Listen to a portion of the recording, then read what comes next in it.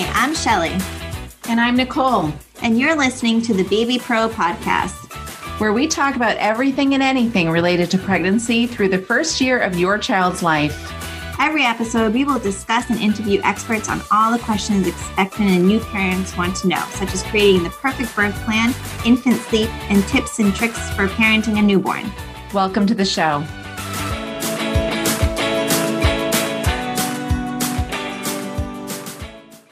Hi, Nicole.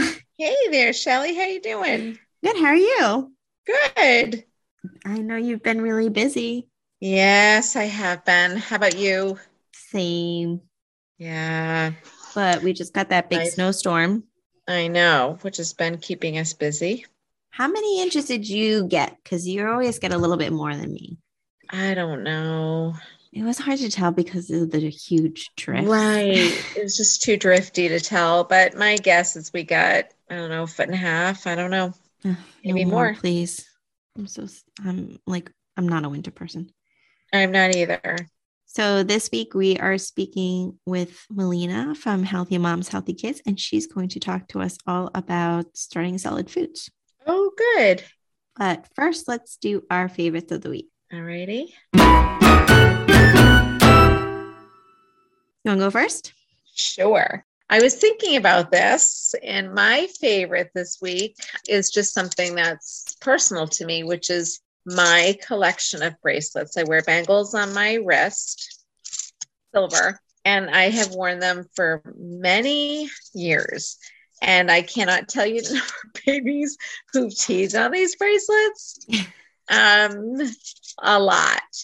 And they're very meaningful to me. I've got some that I bought with my daughters where we bought matching ones down the Cape Cod. We're here in Massachusetts. I've got some who were given to me. I lost a friend suddenly just about 15 years ago. And one of her family members, who I'm also close to, was leaving her some of her silver bangles and gave them to me the first Mother's Day after she had passed as a gift. So they're very meaningful.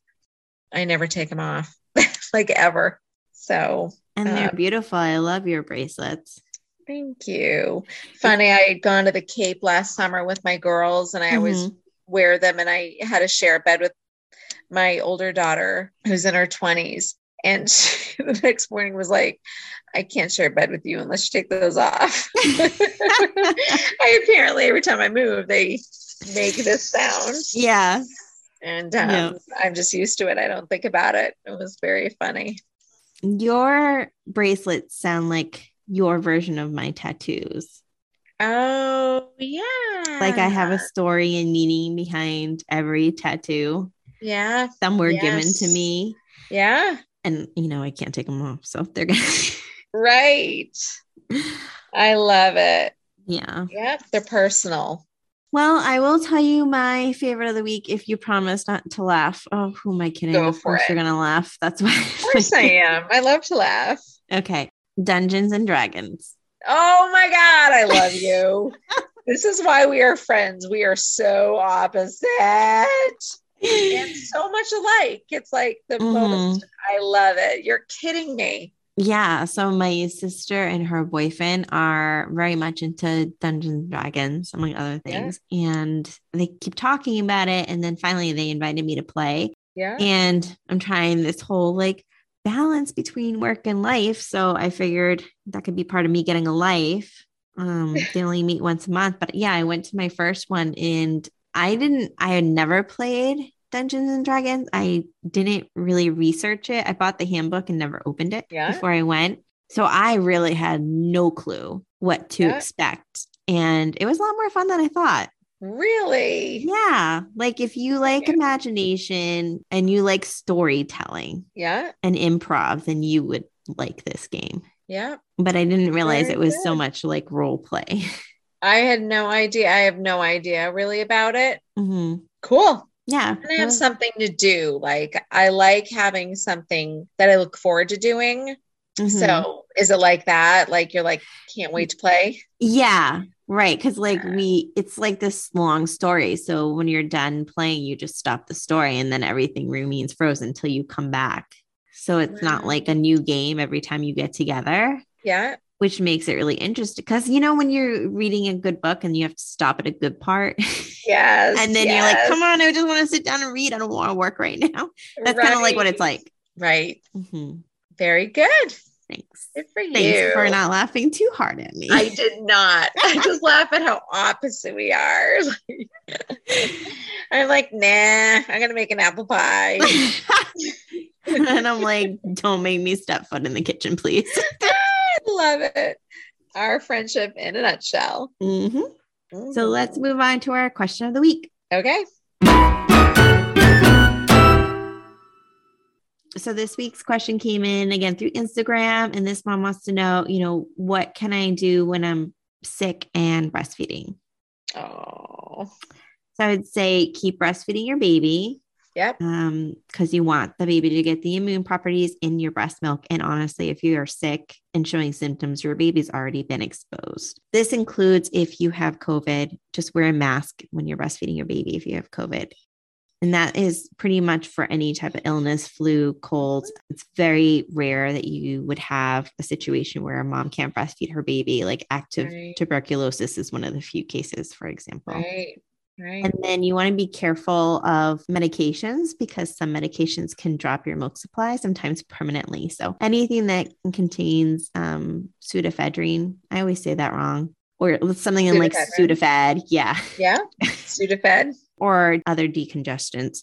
Right. So be mindful of that. And then if you don't treat symptoms that you don't have. So if you only have a cough, don't buy like cough and cold or anything like that. Just treat the symptoms you have. Try to avoid the combo drugs. Right. And of course, rest and hydration. Right. Like the antihistamine family of medications are drying. So think about your breast, the milk is not dry. So any antihistamine can be a problem if you're continuing it. Right. And there are lots of parents who take Sudafed when sick and their supply is fine. But there are a lot of parents. I had a family that I was working with, and this family had worked so hard to get breastfeeding where they want it to be. And she got sick and took 1 dose of Sudafed and her milk was gone.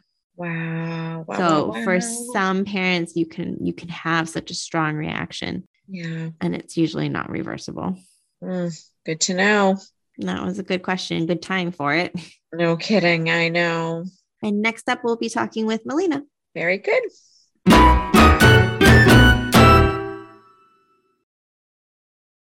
This week's guest is Malina Malkani. She is a pediatric nutritionist who specializes in babies and young children and author of the book Safe and Simple Baby-Led Weaning. Welcome. Hello. Thank you for having me. It's so nice to be here. Can you tell us a little bit about yourself?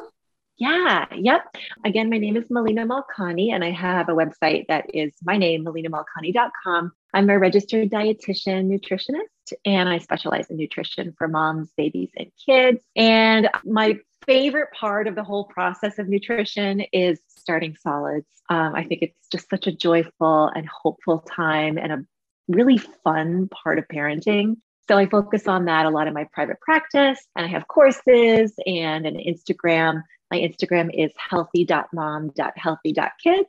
And I have a really lovely community there of parents supporting parents and kind of muddling through this really challenging part of parenting, which is feeding kids. It's presents with a lot of different sort of challenges along the way that I love to help parents with. So that's my passion.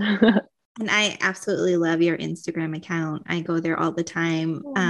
As a lactation consultant, I get a lot of questions about starting solids, and I know pretty much all the basics, but when you go to your page, it's almost like I wish I had another baby just so I could start solids again. You make it look so fun.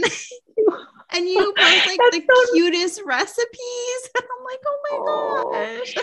It's so nice to hear. I can't even tell you how much that means to me, because I think this process, one of the things that struck me, and the reason why I wrote my book, and one of the reasons why I wrote Simple and Safe Baby-Led Weaning, is that there is so much stress and fear around the process of starting solids and parental stress around what to feed and when to feed and how to, balance milk and solid foods and what to do about gagging and choking and allergen, the potential for a reaction to a top allergenic food. And And I think the process, when we sort of take it apart and look at it, it doesn't have to be that way. And that's always my hope with my content and with working with parents one-on-one in my courses, is just to reduce and take away as much of that stress as I can. Because food, this is something that we're laying the foundation for, a relationship with food from those very first few bites. So we want it to be positive, and we want it to be a happy thing that can connect families as opposed to like cause stress and worry throughout. So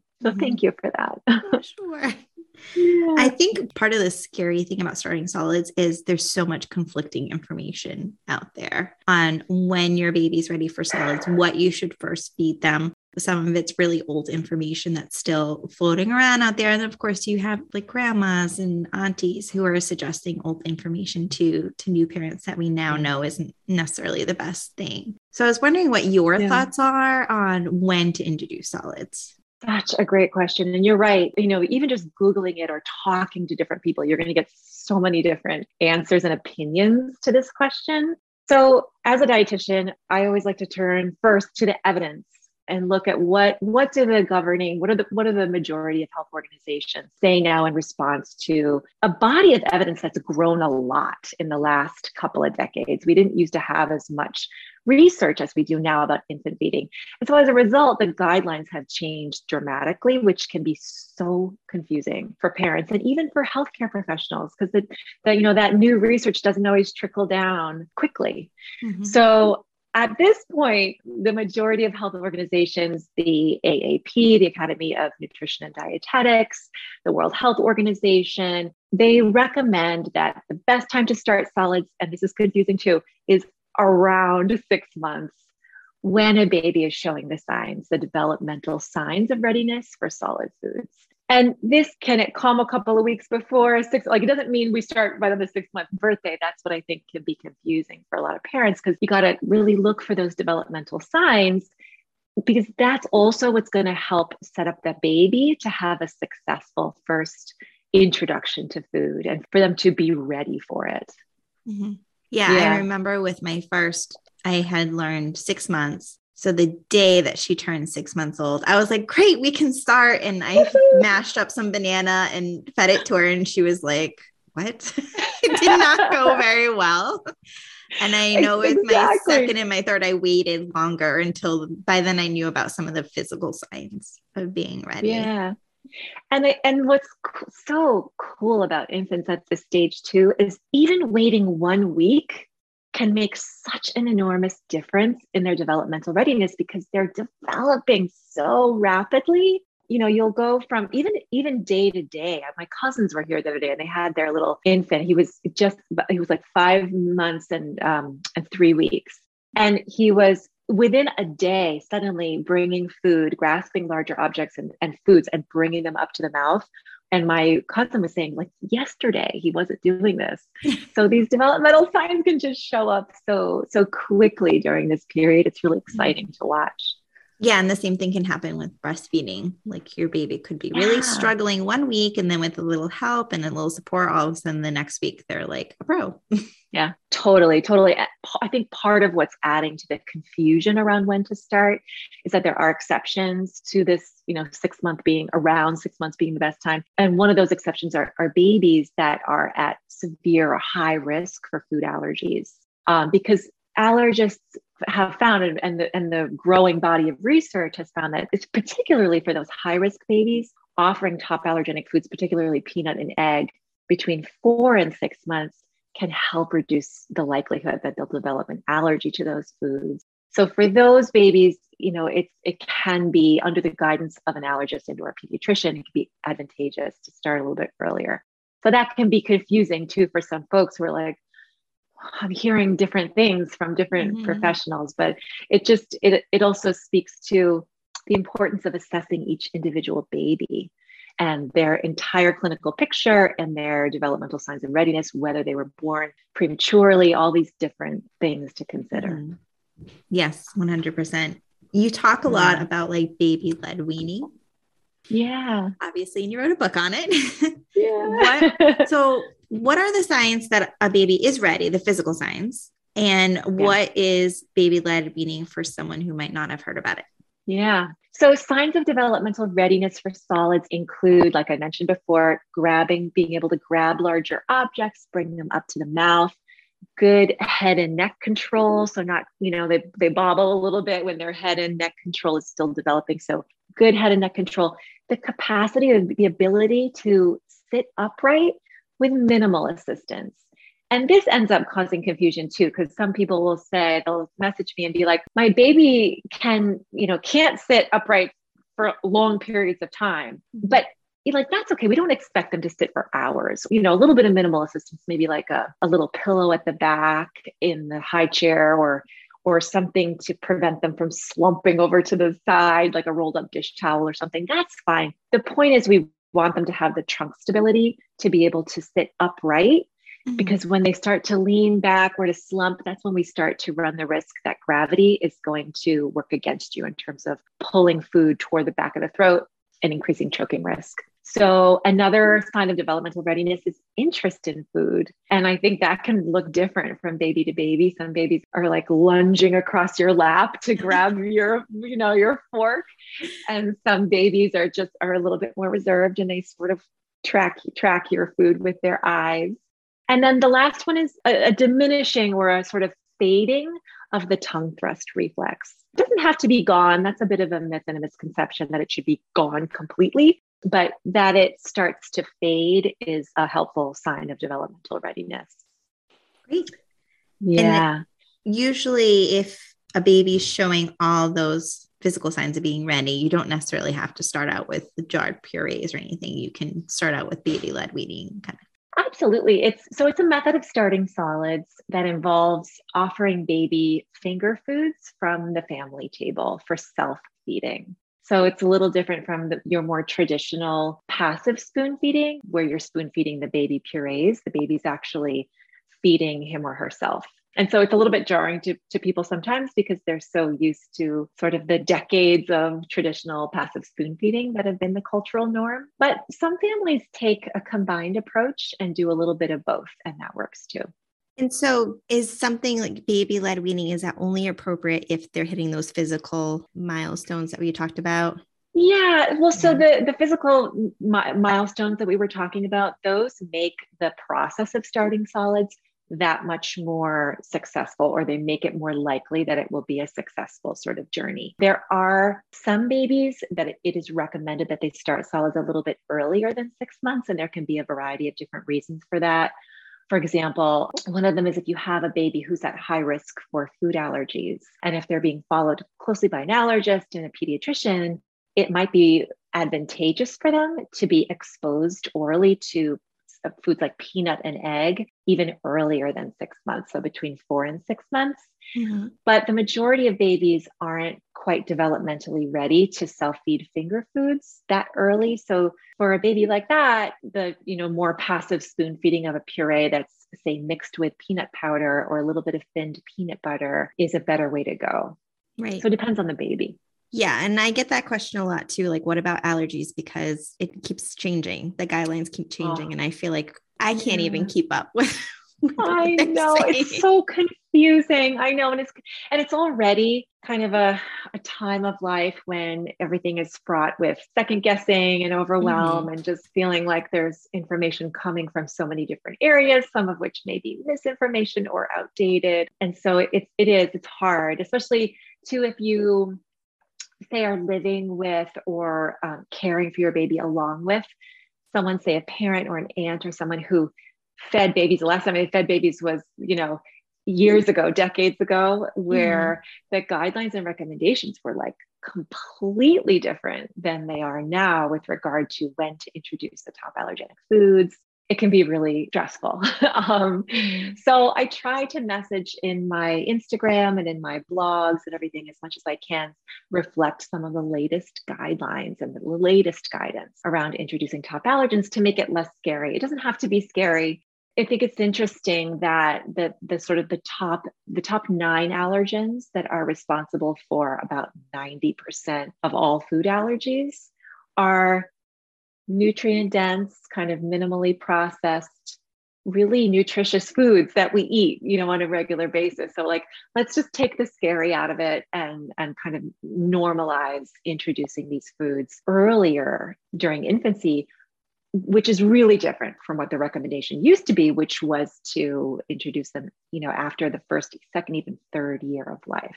Mm-hmm. So do you think if a parent is like especially concerned about allergies, that they should automatically see an allergist for their baby if there's like a really strong family history? So it's so interesting. The strongest risk factor for the development of food allergies is severe eczema in babies. Oh. So yeah, it's really interesting. Severe and moderate eczema, those are the strongest risk factors. A family history of food allergies in a first degree relative is also a risk factor, but not to the same degree as eczema. So I love telling families, like, start the conversations with your pediatrician early on during infancy. Watch your baby's skin, have the conversations with your doctor about their level of risk for food allergies. And if that level of risk is high, then yes, it might be, talk to your pediatrician. The pediatrician will guide whether meeting with an allergist and having an allergist guide the introduction of top allergenic foods is warranted, or whether you can do it with the pediatrician. But have those conversations early, because if your baby is at high risk, it's those babies that are at high risk who stand to benefit the most from the earlier introduction of top allergens. And this comes from particularly a study called the LEAP study, the Learning Early About Peanut study in 2015, that was looking at high-risk babies and what happens if and when we introduce peanut even earlier, like between 4 and 6 months of age. And the reduction in risk of peanut allergy in these babies was like 86%. Wow. Less likely, to develop a peanut allergy. So it's very real. It works. It really does work to lower the risk, but only during a short and pretty critical window of time in infancy. So we want to grab those opportunities by having those conversations early with the doctor. I'm so glad that you brought that up, because that is amazing. 86%. Isn't that every time I quote that study, it's mind blowing to me, because it's so effective. Now that's peanut. We don't have as robust a body of scientific evidence for other foods. Egg is getting pretty close. We have some really good data on eggs. We have a lot on milk. The emphasis really is on getting peanut and egg, and also milk to a lesser extent, cow's milk protein, into the baby's diet early. The rest of the allergens, we want to get those in before the first year as well, but the real push is for those 3: peanut, egg, and milk. Great. Can you talk a little bit about appropriate serving sizes? Because that is another question that I tend to get a lot, especially if you are spoon feeding pureed foods. Yeah, I get this question a lot as well. And it's actually one of the reasons why I love baby-led weaning so much is that when you're letting a baby self-feed, the sort of the process of allowing a baby to internally self-regulate their intake is built into the process of baby-led weaning. And I love that, because I started my work as a dietitian in weight management at a VA hospital in the Bronx. I loved the work that I did there and loved working with the veterans. And I was struck very frequently by how much people into adulthood struggled with the ability to recognize their own cues for hunger and fullness. So to eat in response to hunger and to stop eating in response to fullness. And so baby-led weaning builds that strengthening of that internal self-regulation system into the baby from the very first few bites of food. And the funny thing is with babies and kids too, is when we allow them the opportunity to eat until they're full and stop when they're full on a regular basis there. And when we're offering them, a variety of nutritious foods throughout the day, they're incredible at meeting their needs and deciding what is the appropriate portion size for themselves, much better than we are. They know so much better than we are. So all that prefacing to say, you don't really need to know. You don't really need to worry about portion sizes. That being said, it's sort of reasonable to expect that a baby or that a child will eat around, or will be able to tolerate around 1 tablespoon of each food offered per year of age. So if you need like a back of the envelope sort of idea about where to start, you could start with about a tablespoon of each of the foods that you're offering at that meal. And then if the baby wants more, it's fine to offer more. Their appetites will fluctuate just like ours do. They fluctuate in response to our activity levels and the weather and, you know, what we ate the day before and all these different factors that really do play into appetite. So I think the better we can just follow their cues and feed them responsibly. If you do that, you don't really need to know what an appropriate portion size is. I love that. And that can continue even into like toddlerhood and like the old rules, like you have to clean your plate and all that. And yeah, my husband grew up with those rules. So many of us did. It's true. And it really does. It affects and influences our capacity and our ability to read our own cues and to recognize them and to self-regulate in that way and be taking in an appropriate amount of energy, of calories and nutrients that fits what our body needs. Our bodies are really smart. At the end of the day, they kind of know, but we just have to be able to listen to them. So I love that. You're right. Yeah. We just can strengthen that from infancy. And babies are really smart too. And I think that is something that our culture we underestimate babies and what they can do. Totally. Oh, I couldn't agree more. Yeah. And that even goes with milk feeding. And then, like you said, with feeding into toddlerhood and school age children, that rhythm of providing a balanced meal at regular intervals throughout the day. When we do that, we can kind of just let them do what they're going to do, whether maybe they'll choose to eat, maybe they won't choose to eat, maybe they'll choose to eat more than we served, and that's okay to offer them more. But again, we are helping them develop their own ability to self-regulate, which is such a lifelong gift. If you have a baby who is doing baby-led weaning, so self-feeding, I imagine that parents get very concerned about choking. Yes. And I know a lot of babies gag when they're experimenting with solids, and sometimes that can be mistaken for choking. So can you talk a little bit about that? Absolutely. They're so very different. Gagging and choking are two very, very different events that happen, or, we hope choking doesn't happen. Gagging is somewhat inevitable during the process of learning how to eat. Because if you think about it, chewing, breathing, swallowing, all of that, doing all of that at the same time is complicated. It's a process like any other. It's a skill that needs to be learned over time. And gagging, it's really a natural built-in safety mechanism that helps babies, if they get a piece of food in their mouth and they're not quite ready to swallow it yet, it helps them bring it forward so that they can get ready to swallow it and be ready for that.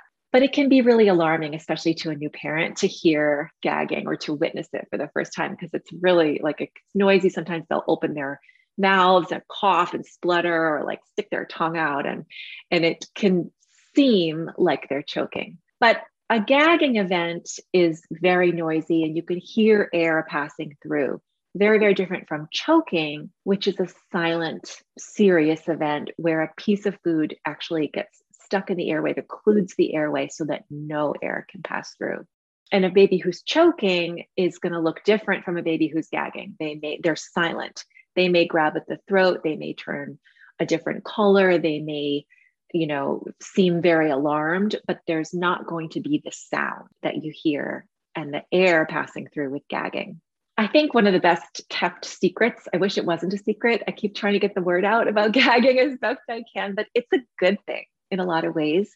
It's a really, really good thing because it's so protective of baby's airway. And during those early months, one of the biggest misconceptions I think about baby-led weaning is when people say, well, I gave my baby finger foods and they were just gagging. So they were clearly not ready for the finger foods yet. And I would argue with that actually, because the gag reflex during those early months of baby-led weaning, 6 months, 7 months, 8 months, it's very far forward on the tongue. That's here. So if a piece of food gets there, there's going to be a lot more gagging earlier on during infancy. But the funny thing is, the more that we can take advantage of that strong gag reflex early on, the more practice the baby's going to get with finger foods, the less likely they're going to have trouble with chewing and managing bites of food in the mouth later on when the gag reflex shifts further back into the mouth and becomes less protective of the airway.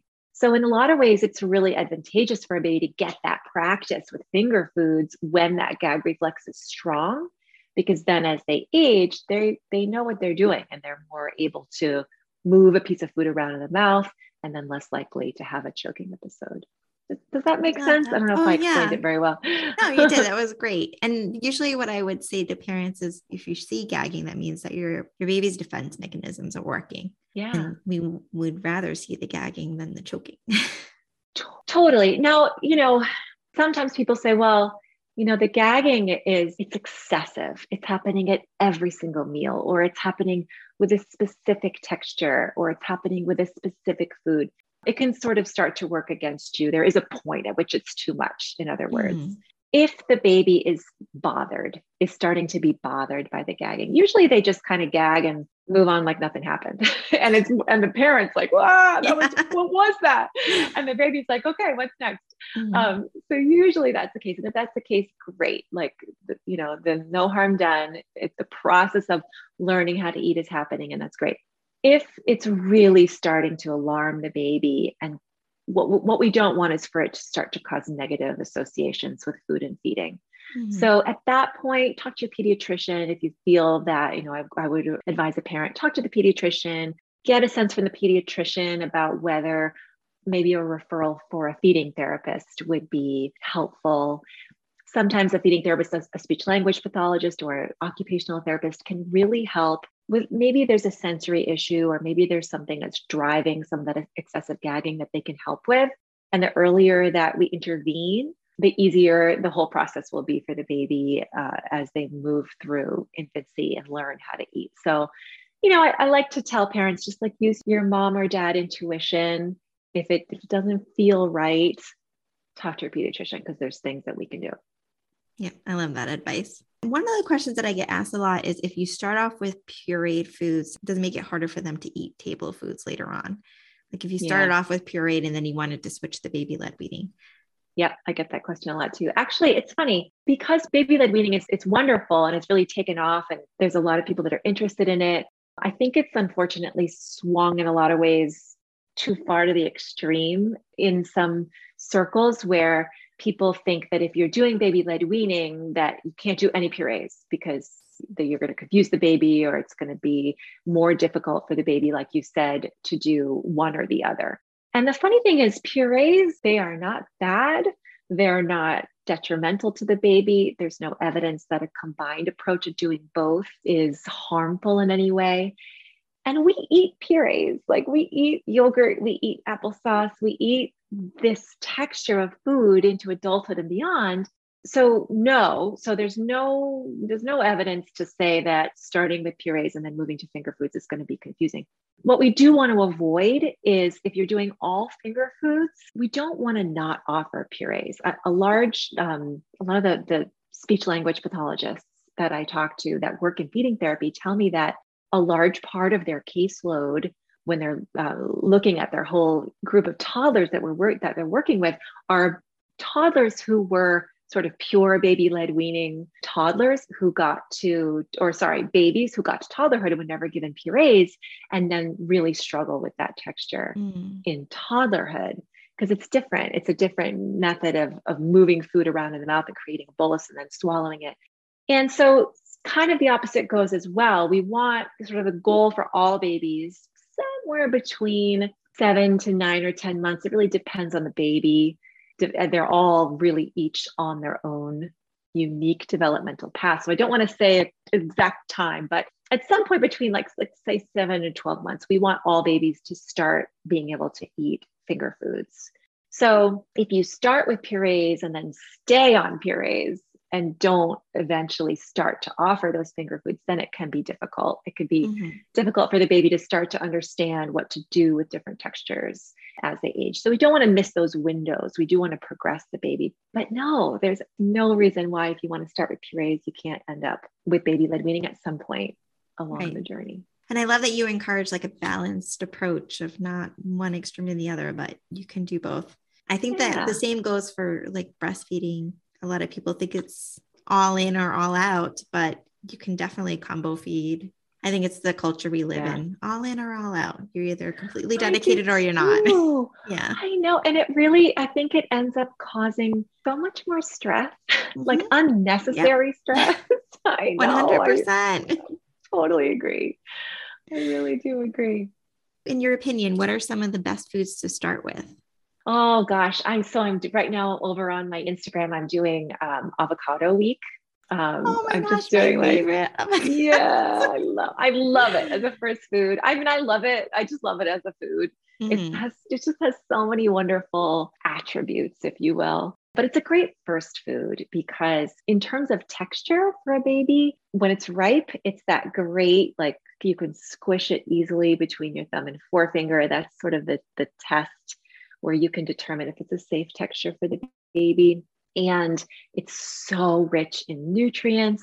It has so much fat. Babies need fat for that brain development, for overall growth. And it has omega-3 fatty acids, which are important for brain development, and so many vitamins and minerals, tons of fiber. Really interestingly, it actually has both kinds of fiber. It has soluble fiber and insoluble fiber. Yeah. And then it has the fat in it is so, it's wonderful. And it actually helps the baby absorb some of the nutrients better. So some of those fat soluble vitamins like A and D. So I love it as a first food for so many different reasons. And it can be easily served in a wedge, or you could like roll it in a little bit of flax seeds or hemp hearts or something to give it some nice grip. So it's very slippery. Sometimes that can be frustrating, but someone sent me a video of a baby today. They had just mashed the avocado in a bowl and the baby was like scooping it up with hands. And what a phenomenal sensory experience for that baby. From so many different perspectives, from a developmental perspective with hands, experiencing that mashed texture. And it wasn't a uniform puree. It was like there were some chunks and there was some, mashed parts. I love that there's just so many different ways that that experience benefits the baby, both from a feeding and nutritional perspective. So avocado, I'm going on about avocado. Well, they're visually appealing too. Oh, they're beautiful. That if beautiful you catch color. it at the right time. True. There's again a short window when when it's perfect. But somebody was asking me today too, how do you keep it from turning brown? And just a little lemon juice can actually help prevent that browning, which is nice. But I love banana also as a first food. Is a nice way. Both avocado and banana, you can offer them if you want to do it as a finger food. So just peel the banana halfway down so that it makes a little kind of like a handle. And then so that the top part is the banana flesh, and let the baby kind of nibble on it that way. And it's easy for them to grip. Same thing with the avocado wedge. You could leave half the peel on a wedge so they can grip it, which is nice. So those are great. Sweet potatoes, another really good one if it's like a roasted stick of sweet potato. And then again, all of those can be pureed or mashed and then just served on a spoon. So lots of different ways to do those, but those are three of my favorites. I love those foods. Me too. I still do. I know. I eat them all the time. Sometimes parents will ask me about especially when they're when they're making their own baby food. Sometimes it's concerned that cooking the food will cause it to lose nutrients. That's a great question. Yes and no. It depends, as most things in nutrition do.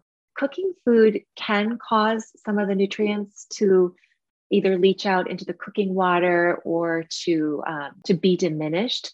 But sometimes cooking food actually makes some of those nutrients more bioavailable, so easier to absorb. So it really depends on the food. And it also depends on the cooking method. And in general, the shorter the cooking time and the less water that's used, the more the nutrients are preserved. So that's why something like steaming is usually a better option than boiling, because the nutrients will stay in the steamed food as opposed to in the boiled food. They'll like the water soluble vitamins will leach out into the water. But if you use the cooking water for some part of the recipe, you can preserve a lot of them that way. So You know what? I like to like, it's so tricky and there's a lot of chemistry to it. At the sort of bottom line, offer some foods raw, some foods cooked, use the shortest cooking method you can. And whenever you can, steam as opposed to boil. Yeah. I mean, I think that's easy enough to remember too. It's not too overwhelming. Sometimes I think as parents, we overthink things. And totally. I mean, I remember being obsessed about the temperature. What's the perfect temperature in the house for a baby? And people would tell me, are you comfortable? Then your baby's most likely comfortable. But, in my head, I wanted that number.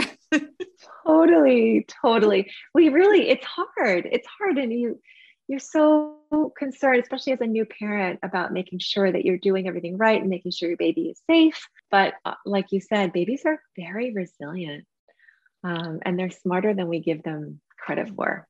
Yeah, definitely.